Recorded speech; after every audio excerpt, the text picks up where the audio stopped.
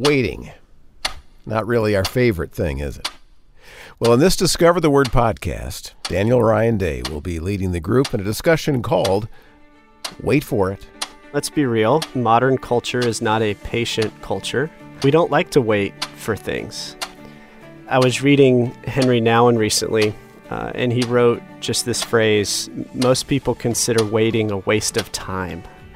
Maybe that's why we pull out our smartphones when we're at a red light in the car or when we're in line or something, because we're trying to fill that time where we're just waiting with something productive.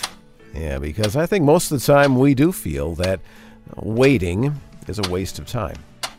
However, as I've been reflecting on this, I've realized as I've been thinking about the Bible that in many ways you could say that the story of the Bible is a story of waiting. Yeah, and so be part of a group of people who are admittedly not very good at waiting, as they consider a bunch of examples of what it means to wait on the Lord. This is the Discover the Word podcast. And this is Discover the Word, the small group Bible study from Our Daily Bread Ministries with Mart DeHaan, Elisa Morgan, Bill Crowder, and Daniel Ryan Day. They are your regular study partners who invite you to be part of the group with them as they walk through topics and passages together that inform the way we read the Scriptures, challenge us as we live our lives as followers of Christ, and always point us to discover Jesus, the living Word of God, in the pages of the Bible.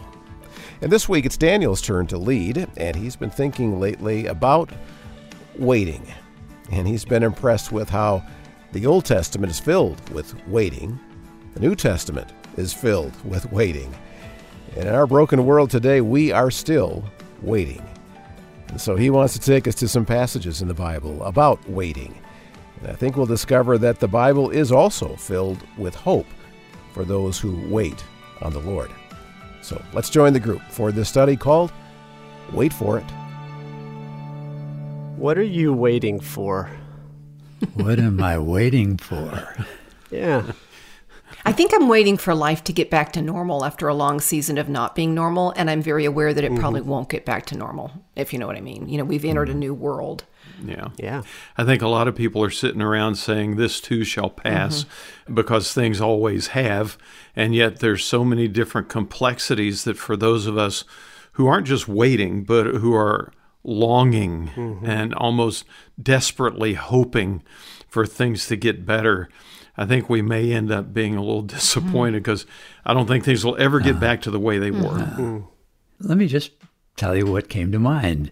I'm of an age right now where looking forward, I'm waiting to see how it's going to wind up. Meaning life? Life. Yeah.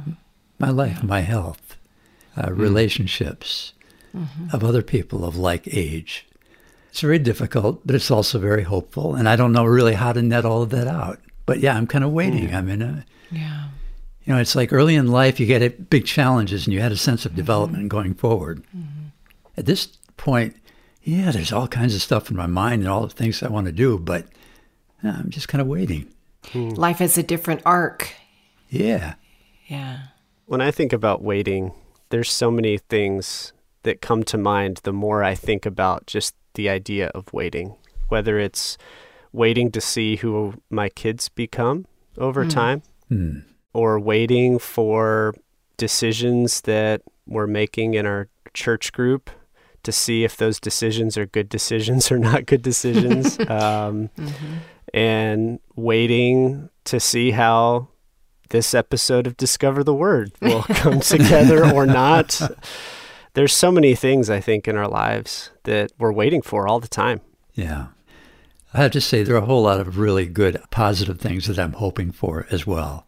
I'm waiting for that too. I really appreciate your honesty, though, because in the season of life, the elderly, if you will, season of life, which, you know, three of us here around the table are putting our toe into, you know, it is a different arc. But Daniel, I think your point is we're always waiting for something, you know, whether it's in an earlier season as you're reflecting on with your kids, with, you know, decisions with career, et cetera, or it's in a middle season when you have different responsibilities, or when it's an advanced season, when you see, I'm really relinquishing a lot of goals. I'm ramping down. My arc is turning in a different direction. I get what you're saying. We're always actually waiting for something.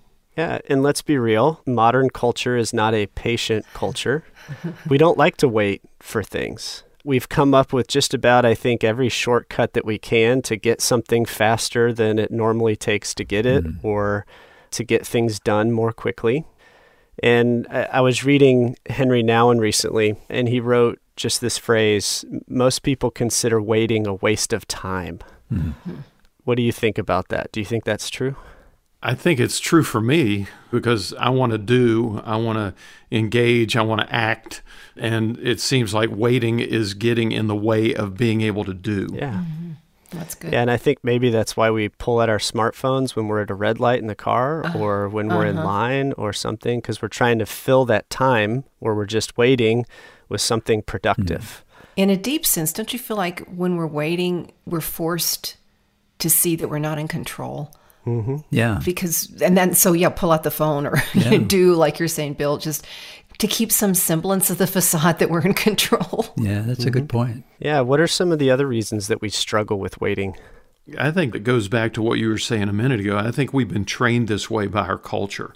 And I remember, I think it was Os Guinness, I read some time ago that he wrote that there was a kind of a cultural shift, interestingly enough, with the introduction of the revolving charge account. Because up until that moment, people had to wait and save to get whatever they wanted to get. Right. And with the revolving charge account, all of a sudden there was immediacy in a sense that they had never known it before. Yeah. Yeah, that's good. Similar with the microwave, Yeah. right? Yeah, That's right. Yeah. As I've been reflecting on this, I've realized as I've been thinking about the Bible that in many ways you could say that the story of the Bible is a story of waiting over and over again. The Old Testament's filled with stories of waiting. The New Testament's filled with waiting. We in this post-New Testament time are still waiting, right? Yeah. We're waiting for Christ to return, for God to make all things right. So without spending too much time on this, just think through the story of the Bible. So starting in the Old Testament, the New Testament, what are some of the stories of waiting that come to mind that kind of tell us the story also of the Bible, of the good news? Well, right out of the gate in the garden, the Lord says that he's going to somehow overthrow the enemy through a descendant of the woman. The descendant's going to be wounded, but he's going to crush the head of the enemy, of the serpent. And really, there's been a waiting for that. There was, at least, up until the cross. How is that going to happen? Yeah. I think about Noah and his family in the ark waiting for the flood waters to dissipate and waiting that second time to see if the dove would return or not. And the anticipation maybe mixed with some dread as to what they would find. And Abraham and Sarah, who were promised an heir, in fact, that their descendants would be, like the stars in the sky, so numerous, and they waited and waited and waited way, way, way long time. Yeah. Yeah, and then Israel ends up in captivity in Egypt, and they wait for a long time to be rescued. And then Israel finally gets their land that they've been longing for, and they end up with a few kings. And then prophets start warning that, hey, you're not living the way that God has called you to, and judgment is coming. Something bad's coming if you don't follow, if you don't walk on God's path. They walk off God's path and they pay the consequences for that. And so they were waiting for the consequences, and then when they were in exile, they were waiting for redemption to get out of exile. When we get to the New Testament, what are some of the stories of waiting that come to mind? I think of the sisters of Lazarus who sent word to Jesus that their brother was ill. Yeah. It was somebody that, by their testimony, Jesus loved. And yet they waited and waited, and it was 4 days that Lazarus had already been dead before Jesus arrived, and they were waiting that whole time. Yeah, and before that, but that's so good. But before that, too, I mean, just the whole wait for the Messiah. Yeah. And when he finally shows up, the wait to recognize who he is. And then when he does reveal who he is, the wait for people to accept who he was and to share who he was. Yeah. And then after Jesus ascended with a promise to return, immediately the church was waiting. Waiting. When? That's right. Yeah. And even in the midst of that waiting, there was immediately after the ascension of Jesus, there was the waiting for the promise of the Spirit to be fulfilled. as they waited in the upper room. So I think you might be onto something. Yeah, the Bible is a story of waiting. That's powerful, Daniel. Yeah. Mm-hmm. And we're still a part of that waiting story. Mm-hmm. When I was looking it up, the word wait in my translation shows up 119 times, fluctuates a little bit. And one of the reasons for that, as we'll see throughout our conversations, is there's different words that are translated different ways for wait, but it shows up a lot in the Bible. And so this week, I thought maybe we could spend some time talking about waiting and hope, and what it looks like to wait well as we're waiting on God to come and to make all things right. And so I'd like to begin with a verse. This is Psalm 27:14. Maybe, Mart, if you could read that for us, and just listen for the word wait. Okay, I've got, wait for the Lord. Be strong and take heart, and wait for the Lord. If you look through Psalm 27, you'll see that this psalm that's attributed to David, which we've talked a lot about Psalms, and a lot of book 1 of Psalms are Psalms attributed to David. My Bible calls this a triumphant song of confidence, but it's a song of waiting. And David talks about in verse 2 and 3, waiting for deliverance. In verse 4, he talks about waiting to be with God. In verse 5, he's waiting for God's protection. In verse 7, he's waiting for God to hear him. In verse 11, he's waiting for direction. So there's a lot of waiting in this psalm. And yet David is, I think, somewhat challenging himself. Like, okay, come on, I can do this. Wait for the Lord. Be strong. Let my heart take courage, which makes me wonder if maybe David wasn't feeling that courageous or that strong in the moment of waiting. But wait for the Lord. Be strong. Let your heart take courage. Wait for the Lord. Just as I ran through that list of some of those waiting things that David was waiting for, did any of those jump out to you as things that you've experienced waiting for? Whether it was deliverance, God's protection, for God to hear you, for direction, any of those jump out? I think the one that hits me the most is waiting for direction, because there's so many different seasons in life where we're just trying to find the next step of the way, and we don't want to take a wrong step, but at the same time, we're waiting for him to guide us to the right step. And sometimes it can be frustrating. Yeah. I can remember waiting to see if I was going to get married, and then waiting for children through adoption, and then waiting for clarity regarding how I was going to invest my gifts for God in my job. So there's seasonal waits, I think, that feel a little bit like I've been asking God for, yes, direction, Bill, absolutely true, but also kind of for to arrive at the place where my destiny is, if you will. And I even find that in moments of urgency, and I'm talking about just immediately where I don't know how to handle a very difficult situation, sometimes in caring for a loved one who just is sort of out of control, and in your heart you're crying out. And then so often there has been a fairly quick response that has enabled me to take the next step. And you say, like there's a been provision. Provision there. Yeah, like a provision. And it's like, okay, I'm heard. And I love the way the psalm ends. Just wait for the Lord, be strong, let your heart take courage, wait for the Lord. That directive, be strong, let your heart take courage. There's a piece we have in it while we're waiting. That's an action. That's something powerful. How are we strong? How do we let our hearts take courage? That's right. And that's what we're going to talk about throughout our series of conversations. We're going to consider what it means to wait for the Lord, to find hearts that are strong and courageous in the midst of waiting. And it's going to come from the hope that we have in God, because hope and waiting are very closely related in the Bible. And we're going to see that as we see a bunch more examples of what it looks like to wait on the Lord. That sounds good, Daniel. I can't wait. Yeah, good one, Bill. Yeah, we're looking forward to hearing what's ahead, because as Daniel said, in so many ways, the story of the Bible is a story of waiting. And it is also a major component in our stories. You're with Marty Hahn, Elisa Morgan, Bill Crowder, and Daniel Ryan Day for this study called Wait For It. And often what we find ourselves waiting for is direction. Life choices can be difficult. It's tough to know what to do. And so when we're waiting for God to provide some kind of direction, that's where the group goes next, after this word about something from Our Daily Bread Ministries that I think you'll want to watch. Now, to go along with this study of how waiting is a big part of the story of our lives and the story of the Bible, I'd like to invite you to take advantage of a video resource from Our Daily Bread Ministries that fits with this Waiting for God theme. And it's about Abraham. Now, you may remember that God promised Abraham a son. He promised him a land that his descendants would live on, and that his descendants would be a blessing to the whole world. And then Abraham spent most of his life waiting to see how God would keep those promises.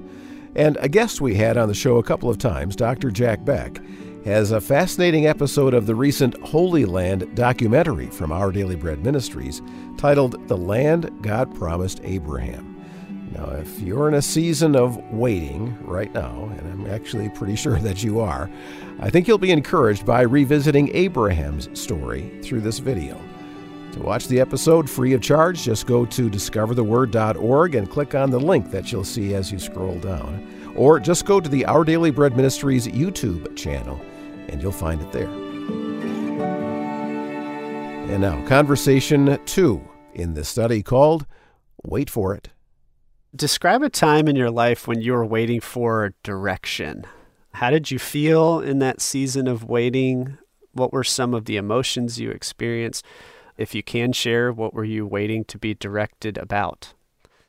I was waiting on a job situation. I had been moved out of a previous role and was trying to understand what was going to be next. Mm-hmm. And the emotion that I felt was anxiety because we had a house full of little kids and a bunch of things that needed care and didn't know where that care was going to come from. And just waiting for the Lord to say, okay, this is the way, walk in it, and just the waiting for that was pretty painful at times. Yeah.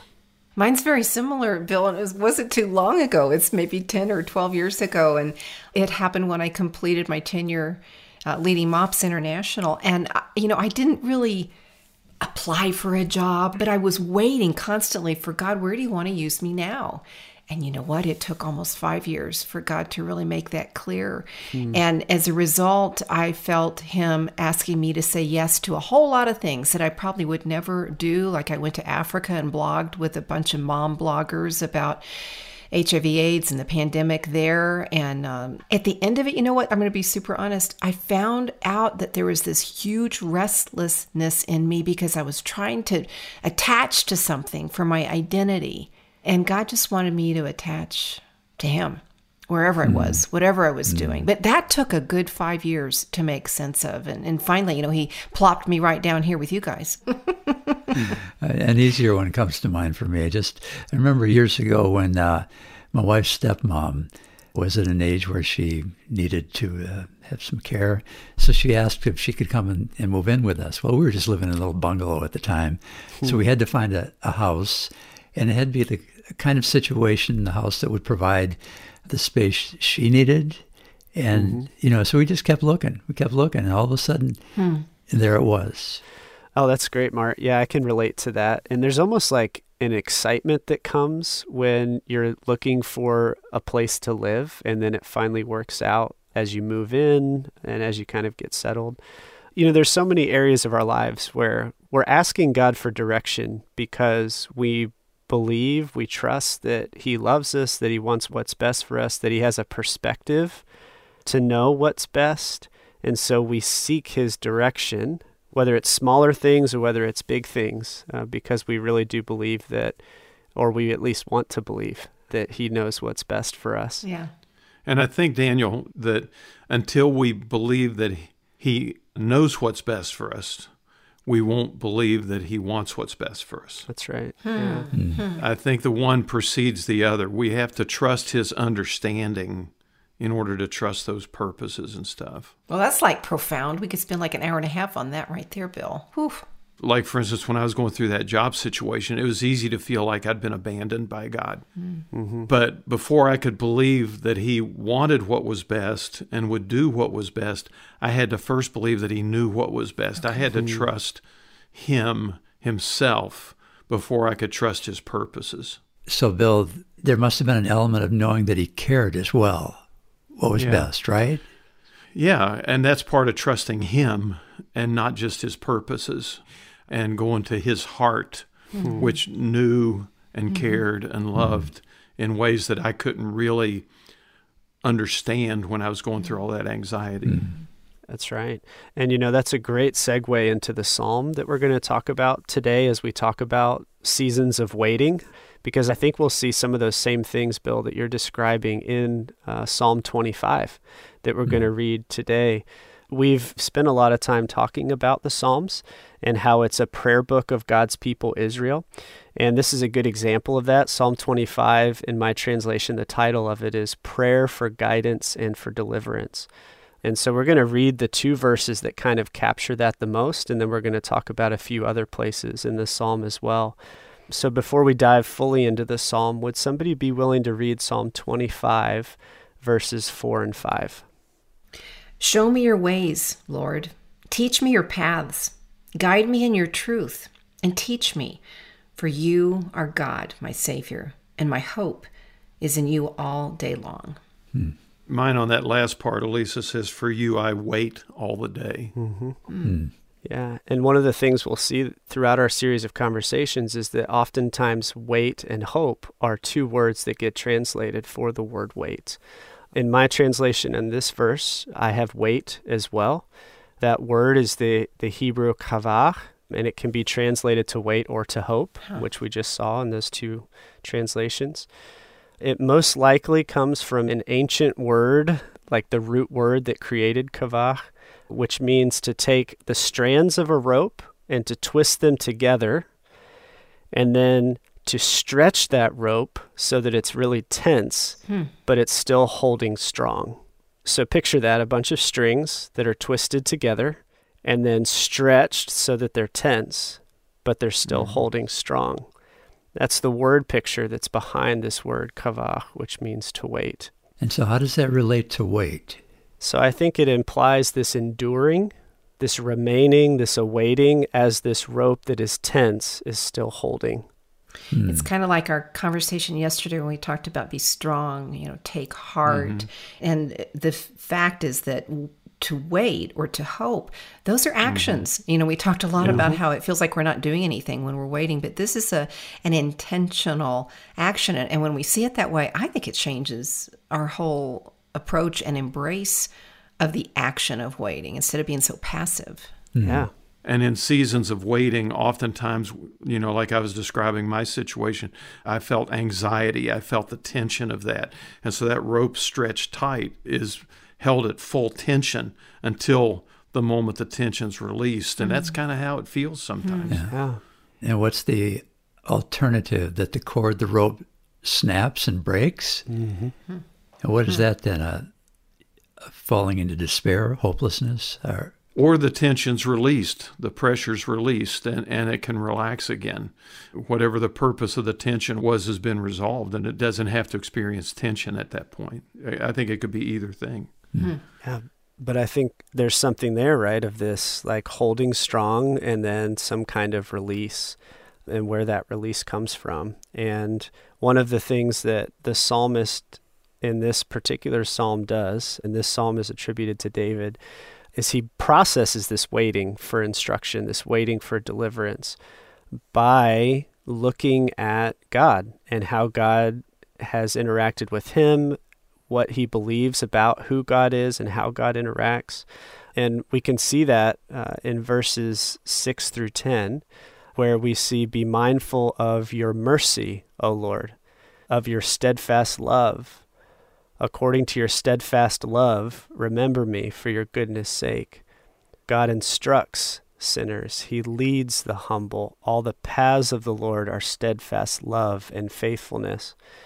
And so, Bill, to your point earlier in the story you were sharing, like one of the first things the psalmist is doing as he's in this season of waiting is reminding himself of who God is. How does that strike you as you hear some of those phrases? Steadfast love. All your paths are steadfast love and faithfulness. It's kind of what Mark was doing when he pushed back on, isn't there a heart behind God's knowing? And David's gone past what God knows to what God's heart is. And that's kind of the backdrop for everything he's hoping for. And we need to remember, I think that, David knew what it meant to wait. He was anointed as king of Israel, but not crowned for a very long time. And in that very long time, he suffered persecution at the current King Saul's hands. He watched his dear friend Jonathan die eventually, and Saul die. He struggled. And we know him from Psalm 23 before he was even anointed, as the shepherd boy who becomes king. And you just see that this is something David knows about. He's writing from his own experience here. Yeah, and you touched on when you say his experience, because it really comes down to that, doesn't it? We can have all of the theology and we can believe it, but until we're actually in it and experience something that we know in our hearts I get it now. It's that experience that makes the huge difference, I think. Yeah. And so that's one of the first things that I see in this psalm is David is looking and being reminded of the steadfast love of the Lord that he's experienced in the past. And so how can I wait in this season? David is leaning on what he knows about who God is and how God acts. In fact, in verse 14, he even calls it friendship, the friendship of the Lord. And so there's this relational aspect there, this experience that he has. The other thing I noticed in this is David never loses sight of his need for God either. So he calls himself a sinner in this. In verse 11, he asks God to pardon his great guilt. So there's this attitude that David has, this attitude of dependence, that I can't do this on my own. I need this God of steadfast love. I think that helps a lot because we're so aware of our own imperfections and feel at times like maybe we're disqualified, or maybe we ought to be disqualified, or maybe we're presuming to wait and hope in the Lord. And yet we've got all this messed up part of us. Yeah. Yeah, I agree, Mart. I think there's a flip side to that, too. And the flip side is that it's in those times of tension that we really begin to feel our own vulnerability and become aware of our failings in a different way. And so realizing that weakness is an important part of the side benefits, if you will, of being forced into a waiting situation. Yeah. And sometimes we even get frustrated with ourselves for maybe being filled with doubt in a season of waiting, or we get frustrated with ourselves for feeling impatient. We're like, why don't I just trust God more? And here's this example within this psalm of David clearly recognizing the brokenness in him that's causing him to struggle in some ways, to trust God too. And so as we await God's direction in whatever aspect of life that we feel that right now, I think one of the themes maybe that we see in this psalm that might help us is this trusting in the character of God. And even when we struggle to trust that character because of doubt or the struggles that we have within us, we can look back at where God's been faithful for us in the past to find courage as we await for God to lead us forward.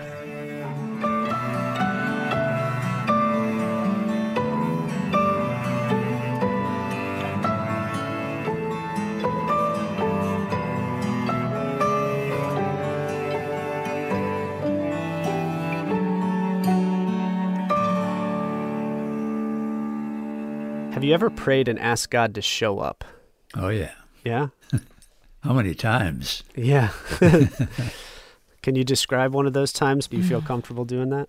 I can remember praying like crazy for my son who was gone. I didn't know where he was, and I just longed for God to reach him. I remember, just recently praying for my brother who went through an incredibly difficult health challenge, and I'm like, oh, what's going to become of him? And I would just beg God to show up. So yeah, there's a million of them, but it's painful. And yet I know we need to remember, don't we? Because it reminds us of God's faithfulness. I think that's the point. We need to remember them so that we remember that God did show up. Yeah. We might not want to remember the event, but to remember, but at the end of that, there was this moment where God's presence was very real to me, and that's what came out of it.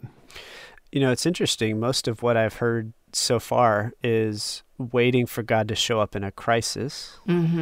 which I think captures the spirit of the psalm that we're going to spend some time in today. But have there been any situations where you've been waiting for God or asking God to show up that's not been in crisis? I'm actually living one now, though, and because you're drawing my attention to it, maybe that's why I'm noticing it, but I'm writing a book, and it's a book on loneliness. And I'll sit down at my computer and just kind of dive in and start writing. And I wait, I don't even know what I'm talking about. And I have discovered again, and almost anytime I have a writing project, God leads me back to this of, Lord, I need your help here. I need you to show up here. Otherwise, it's just words. What does the reader need? But he's like, no, I'd like to be involved here. So I need to stop and ask him, okay, what is it you'd like to point out? That's good, because we're all there too. But there's another side to this. But I've been waiting for 25 years. I think I figured it out the other day, or 30 years, and God hasn't shown up in the way I hoped he would, or that I was looking for, or that I felt like I needed. And I'm still waiting. It's been unresolved. Now, along the way, there have been countless times when I felt like, well, the Lord showed up, but it wasn't in the way I expected. And he showed up in a way that it helped me to keep going. Yeah. And I really sensed it was from him. I wasn't just imagining it. But there are these unresolved things where he just hasn't yet shown up in the way I've wanted him to, or begged him to. So you're still waiting. Yeah. Yeah, and I think we're all there too in some ways for things that we have talked with God about many, many times maybe, and we're waiting for him to show up in a way that we would really like him to, and he hasn't shown up in that way yet. We're in this series of conversations on what it means to wait on the Lord. In our last conversation, we talked about one of the Hebrew words for wait, which was kavach. What did we see about that word, what it means? Oh, you used this great word picture, Daniel, where you talked about a rope with several strands being twisted together and then like almost pulled at each end so that it's taut or tensed, so that it's strong. Is that right? And am I wrong? That's us, right? It's like we're the rope. Right. Is that what it is? Yeah, that's it. Yeah. That's exactly it. Yeah. And in the passage that we're going to see today, we'll see not only the use of that word kavach, which is that tense rope waiting, but we're also going to see another word for what it looks like to wait. We're going to look at Psalm 130 today. This is a psalm of ascent. What are psalms of ascent? They were the songs that Jewish pilgrims would sing as they were going up, ascent, as they were going up to Jerusalem 3 times a year for the feasts of Passover and first fruits and tabernacles. Those were the 3 required feasts, and these were songs that they would sing going up to Jerusalem. So let's read this song that they would sing. Elisa, will you get us started? Psalm 130, verse 1. You bet. Out of the depths I cry to you, O Lord. Lord, hear my voice. Let your ears be attentive to the voice of my supplications. Lord, if you kept a record of our sins, who, O Lord, could ever survive? But you offer forgiveness that we might learn to fear you.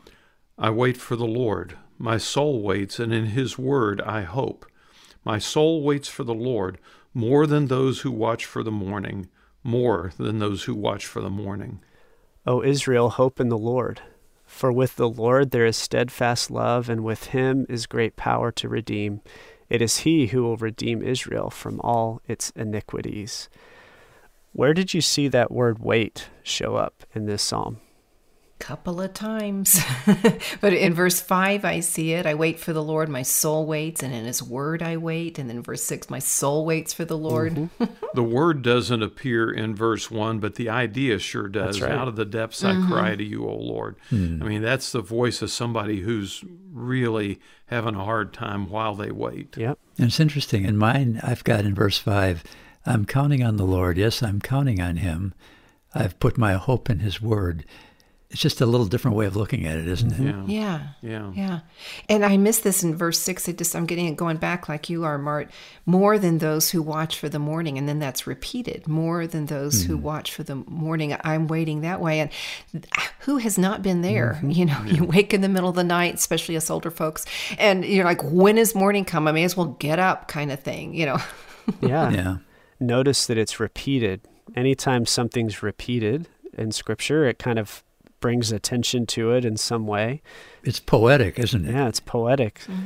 And even that concept of the watchman waiting for the morning, what does that kind of refer to in that time? Oh, that's right. In ancient times, when this psalm was written, nighttime was danger time. And you would wait for the morning because in the light of day, there was a greater sense of safety. Even though you might still be in a dangerous place, at least you could see the danger around you. And so, so waiting for the morning was waiting for the opportunity to feel safe again. This is reminding me of Habakkuk, Daniel, and Bill on that, where he says he's going to station himself on the ramparts and watch for God's answer. He's waiting. How long, O Lord, must I wait? And that's that same kind of reference, isn't it? You know, waiting for the morning, waiting for the answer. Yeah. And what would the job of the watchman be? To not fall asleep. Yeah. Stay awake, to be on alert, while everybody in the town gets to sleep in peace, because he's this watchman, the one that will let them know if something bad's coming. And so we have this beautiful metaphor, I think, of this mixture between waiting, but also this hope for the morning. Because when the morning comes, that anticipation, it comes to fruition. And that actually brings us to verse 7, which says, O Israel, hope in the Lord. And that Hebrew word yachel can also be translated wait or to await. And so this is another one of those words where, just like kavah, we have wait or hope. The other word for waiting in Hebrew, yachel, is also to wait or to hope. And so the waiting in this psalm and throughout the Bible is this hopeful anticipation, this expectation that we see with the watchman who's waiting, right? With this anticipation that the morning's coming. But I have to tell you, Daniel, that maybe that's the part that I struggle with. Yeah. Because the anxiety and the tension and the pressure, and in some cases the responsibility in a moment of waiting is not all that hopeful. It's mostly just, let me get this over with. It's not like I'm filled with anticipation. It's mostly just the dread of the moment and the burden of it. So, Bill, you're talking about a hope that reflects more confidence, right? Rather than just wishing or just yearning. Or when you say you're having a hard time hoping, you're certainly wishing. Yeah. And desiring, but you're saying you're having a hard time being confident in anticipation? Does the concept of Advent maybe help us here? Absolutely. You know, Advent is anticipating the coming of Christ, but we're doing it 2,000 years after he indeed came. So we're doing it with a proven result of what the wait is. And it's tough. You know, if you put yourself back in Psalm 130, everything's anticipated with more of the begging for release that you're talking about, Bill. And I think maybe the spirit of Advent, when we know with confidence what's already happened and we're waiting and remembering while we're waiting for the future return, maybe that helps us understand this waiting and hope. Yeah, I think so. And actually, this part of the conversation is a perfect setup for our next conversation that we'll have, where that'll be the core part of You're welcome. the core part of the conversation, which is this: how do we have hope and anticipation when the anxiety of waiting feels overwhelming, which all of us have been there as well, especially if we're crying out to God in crisis. But there is this spirit within this psalm. I mean, this is a very hopeful psalm. It starts off with, out of the depths I cry to you, O Lord. So the psalmist, and then as all of these people are singing this psalm on the way to Jerusalem, they are feeling the need for rescue, the need for deliverance. And within that need of deliverance, there is this hope of this anticipation that the morning is coming. The morning is coming.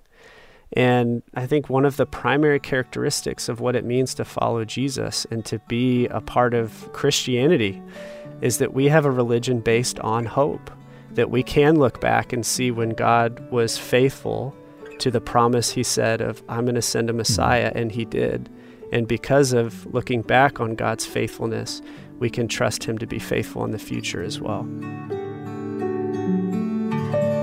Yeah, and that's where looking back can help us wait and look forward. God has been faithful in the past, and we can trust him to be faithful as we wait. Well, you're listening to the Discover the Word podcast, and more of this study called Wait for It is coming up after this word about where the group will be going in our next podcast. On the next Discover the Word podcast, Elisa Morgan leads Mart DeHaan and Bill Crowder and Daniel Ryan Day in some discussions about, well, the number one topic that Discover the Word listeners have said they want us to talk about, and that's prayer. I love this quote from Philip Yancey. He writes in his book, Prayer, Does It Make Any Difference? He says, why does prayer rank so high on surveys of theoretical importance and so low on surveys of actual satisfaction? Yeah, we know that prayer is important, but we have so many questions, and we feel so inept at it most of the time. We'll join the group next time as Elisa shares with us what she calls a pop, a perspective changer that came from her study of one of Jesus' prayers. Discover how the image of the three sides of a coin, three sides of a coin, can help us when we pray like Jesus in the next Discover the Word podcast.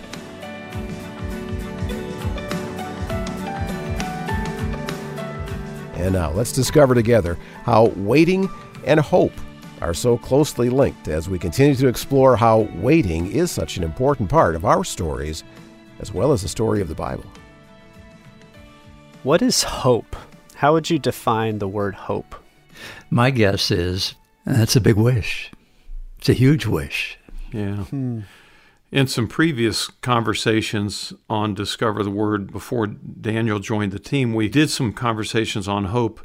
And I always think of it in terms of the old Dusty Springfield song, Wishin' and Hopin', because that's kind of like what you're describing, Mart. It's a big wish, and yet that doesn't seem to really line up with the kind of hope the Bible talks about. Yeah, and I can remember Eugene Peterson differentiating between wishing and hoping. And wishing is wishful thinking. It's like, I wish I could see my kids more often, or I wish somebody would remember my birthday.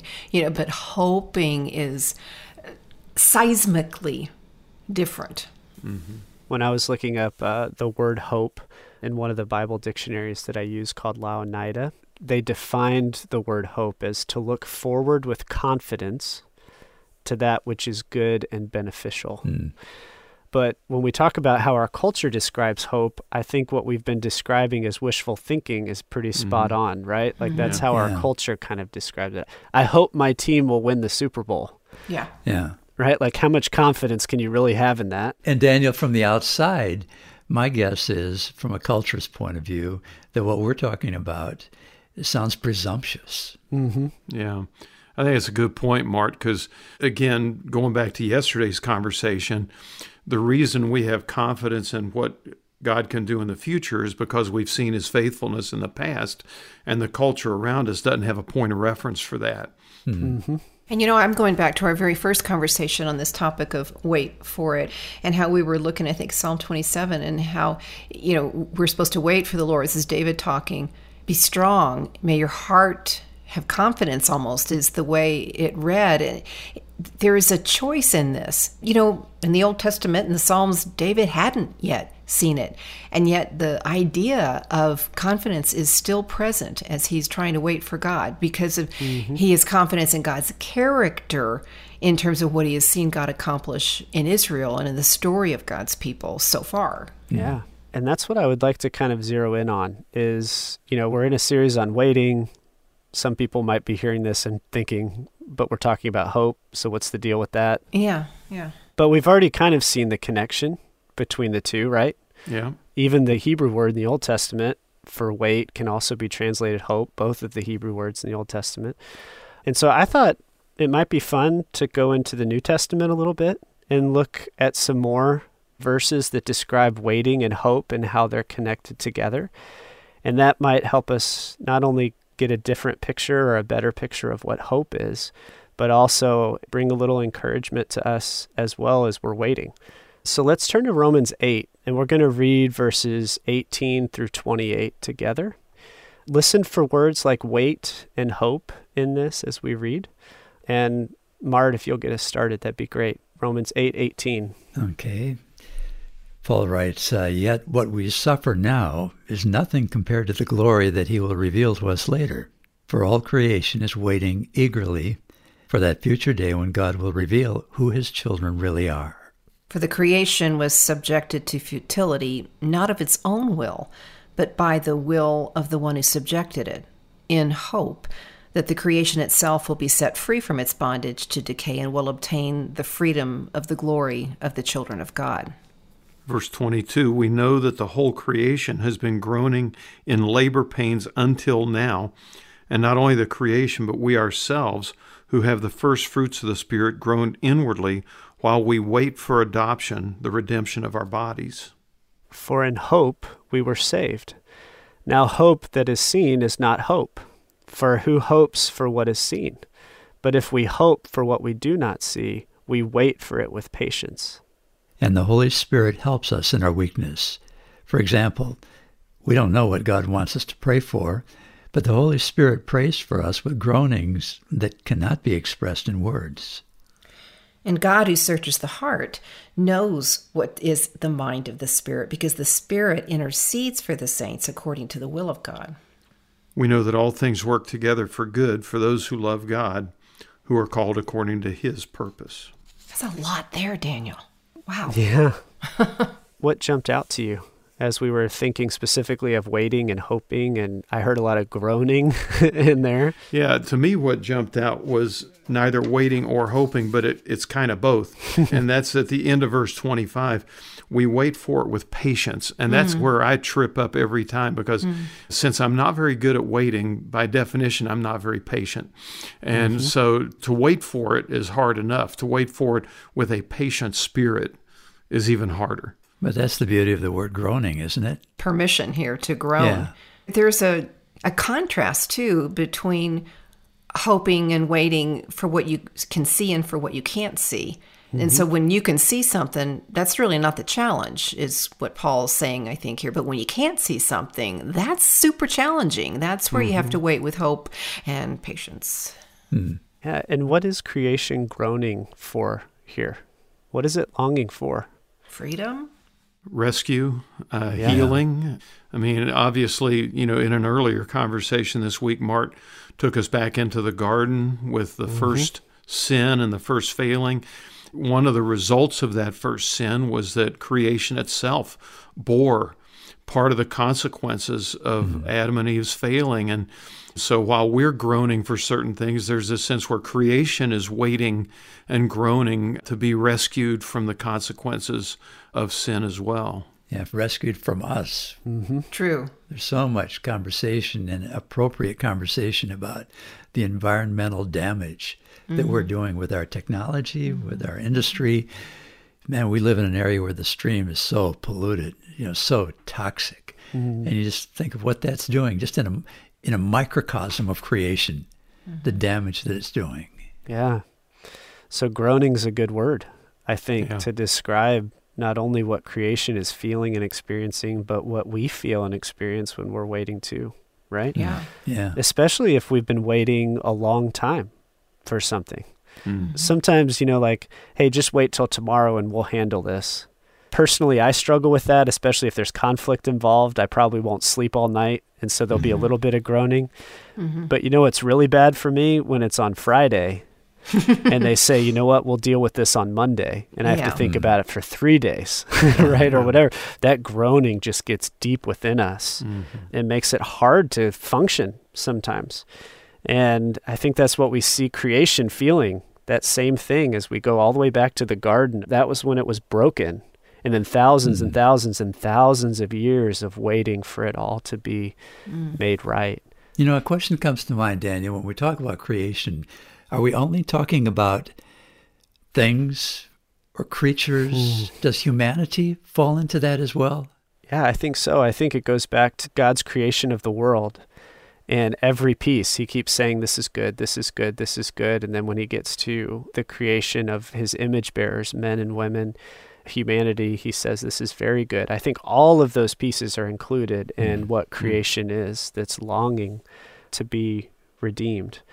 And Paul says that the way for us to deal with that is to hope for it with patience. We're not very good at waiting patiently, especially when something is so painful and so deep that it causes groaning within us. Yeah. And so that's why I am so thankful for verse 26. Will somebody read that for us? Likewise, the Spirit helps us in our weakness, for we do not know how to pray as we ought. But that very Spirit intercedes with sighs too deep for words. Yeah, and my translation says with groanings. So just like creation groans and we groan, actually the Spirit groans too. Yeah. That's right. Yeah. The Spirit groans for us. The Spirit joins us in our groaning, and the Spirit helps us with our weakness. And that word weakness could be translated sickness, infirmity. In the context, it seems to imply kind of this spiritual or inner brokenness or sickness that is waiting to be removed or healed. And so this passage, I think there's a lot of hope here, which is the fact that we don't have to do it on our own. Yeah. The Holy Spirit is there to help us in that groaning, in that weakness. In an earlier program, Daniel, you asked us when were times that God showed up. And I think what Paul's telling us in Romans 8 is that he's already showed up. He's already there. He's already present in the person of the Spirit. We may not recognize his presence. We may not sense his presence, but he has already shown up in the person of the Spirit, and he's right there with us every step of the way, groaning in harmony with our groans. Let's revisit what we've talked about in our previous conversations so far. What have we been talking about? What have we seen? Well, the big idea that you've been walking us through is that the story of the Bible is basically a story about waiting that's reflected in a whole series of stories about waiting. So when we're struggling with our weights, we've got good company with just about every single character in Scripture, right? Yeah, which reflects the fact that in many ways, waiting is the story of our lives. That's right. Yep. We talked about how waiting on the Lord, when King David was describing that in one of the Psalms that he wrote, he was looking back at who God is, right? His steadfast love, his faithfulness, and how that helps us in our waiting sometimes when we think about the character of God. I think one of the biggest ideas for me out of this week is how closely connected waiting is with hope. Yeah. In fact, didn't you tell us that the words can be translated either way? The Hebrew word can be translated both as waiting or as hoping. And then we talked about the difference between hoping and wishing. And, you know, when we're hoping, when we're waiting in hope, we're really trusting in God's character, as you just said, and also in his faithfulness and what we've seen, what he's already provided, and therefore what we will trust he will provide in the future. At least there's so much packed into those words, into what we've seen. The whole way the drama of Scripture unfolds, it's like based on something that has happened in the past, you know, where maybe there was already a waiting and then God showed up and God did something. And then that experience of his provision became the basis for those who followed the next generation or generations who then had the story of another generation that was waiting. God showed up, and now on the basis of him showing up for them, we have reason to believe that he still cares, and he cares about us. And I think about how intentional God was, and I'm not sure we've talked about this yet, to make sure that his people remembered how he showed up. That's a good point. You know, whether it was with memorial stones in the Joshua story, you know, put these stones in the river and remember what I've done, or whether it's in ceremonies and sacraments like the Passover and then the Lord's Supper. You know, God's really careful to say, you know, bind these commandments on your heart and teach them to your children when you walk in the way. You know, he just is very intentional about remember, because we are in a story of waiting. And that was the key to everything, wasn't it? Yeah. Yeah, I think the remembering is a key part of it, because as we look back, it's like the illustration of climbing a mountain.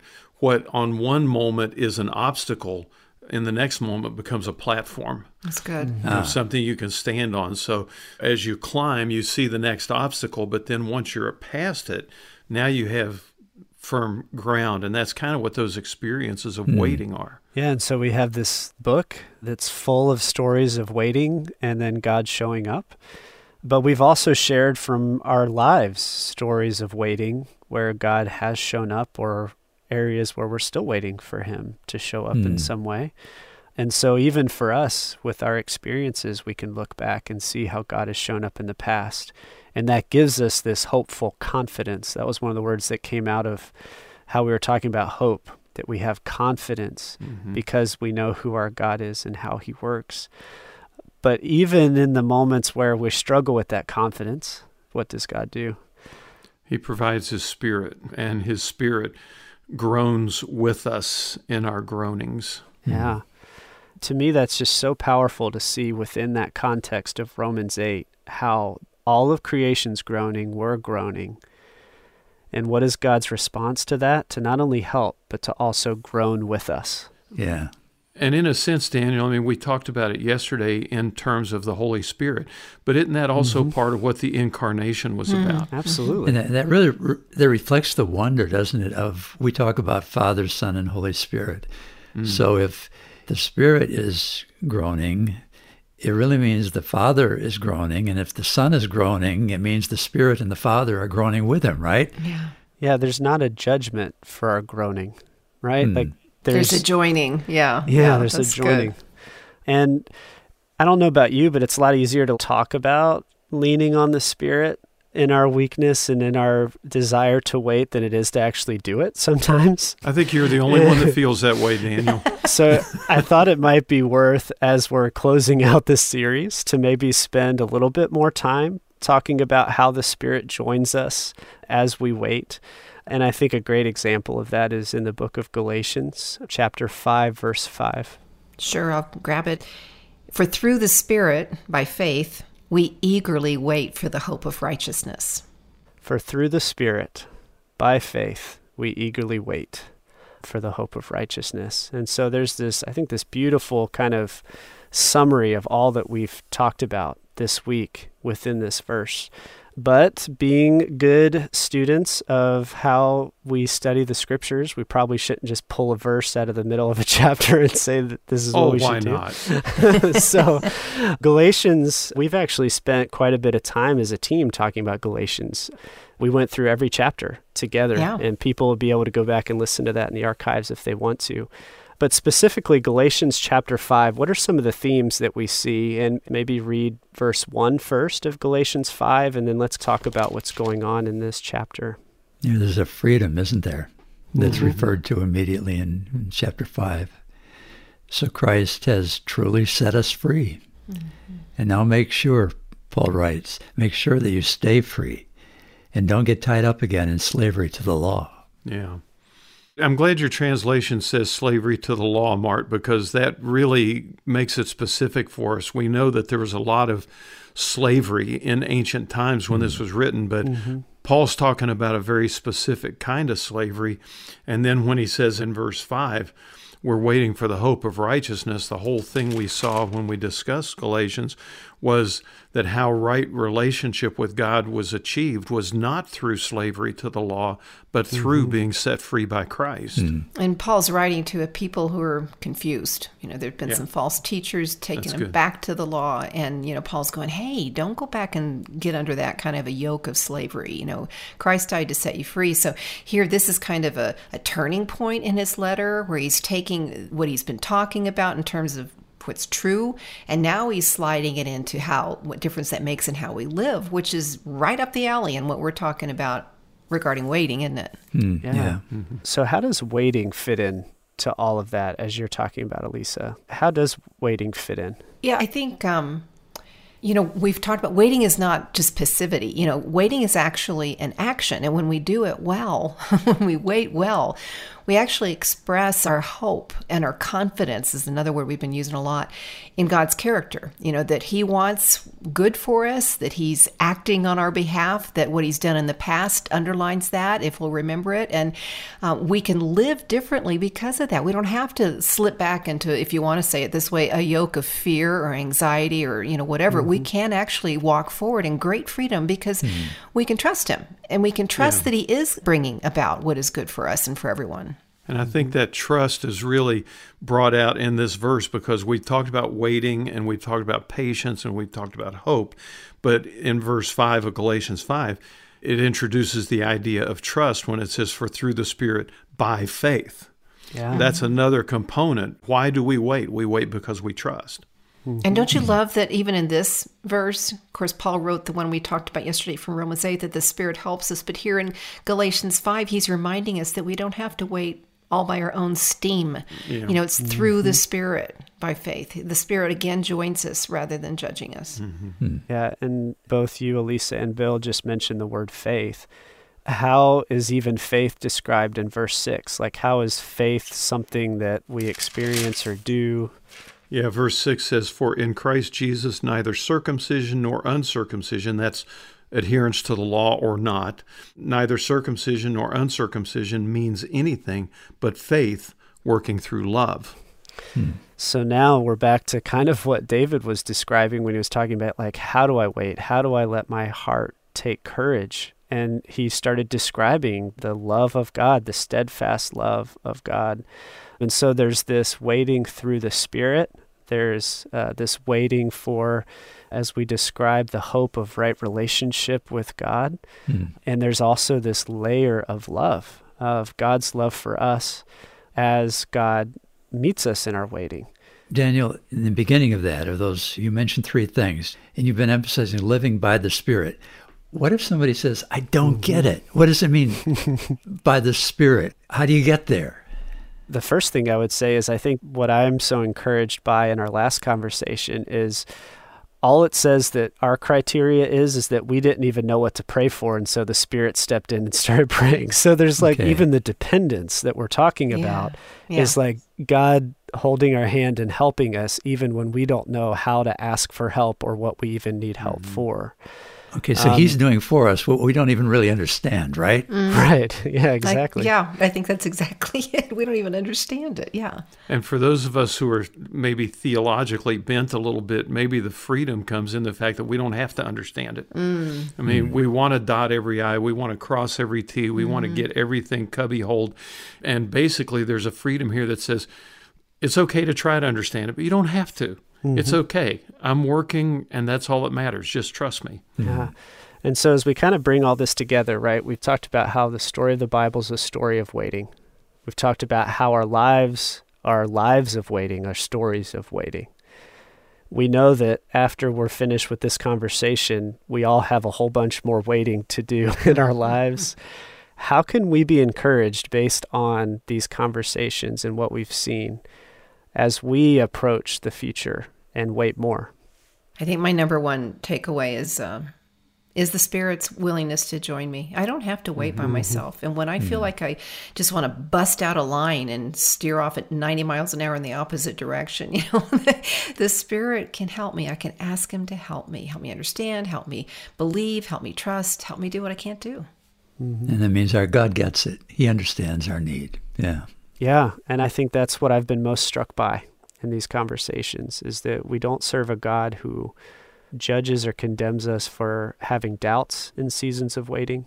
We don't have a God who looks down on us because we get impatient in our waiting. We don't have a God that gets frustrated with us for not trusting Him more in our waiting. Even in our groaning, even when waiting gets the best of us sometimes, we have a God who joins us in waiting, who groans with us, even though He has the perspective of when all things will work out. Instead of saying, well, just wait, I've got it, He joins us in that waiting and says, you know what, I'll wait with you. And that is a great way to end this series about waiting for God. Thank you, Daniel, for leading us through these conversations. Like our stories, the story of the Bible is in so many ways a story of waiting. And I love that last thought. In all the waiting, God says, I'll wait with you. Well, this is the Discover the Word podcast with your friends Mart DeHaan, Elisa Morgan, Bill Crowder, and Daniel Ryan Day. Discover the Word is a small group Bible study from Our Daily Bread Ministries in Grand Rapids, Michigan, in which we invite you to walk with us through topics and passages that inform the way we read the Scriptures, challenge us as we live our lives as followers of Christ, and always point us to discover Jesus in the pages of the Bible. I encourage you to explore other studies with the group on our discovertheword.org website. Well, these studies on the Discover the Word podcast and all the resources that Our Daily Bread Ministries is able to provide are made possible because grateful friends like you give voluntary donations to cover the costs. Your giving helps make the life-changing story and wisdom of the Bible understandable and accessible to people all around the world. And if you'd like to partner with us financially, go online to discovertheword.org and click the Donate tab to explore some of your options. All right, I'm Brian Hettinga. Thanks for studying with us. Discover the Word is provided by Our Daily Bread Ministries.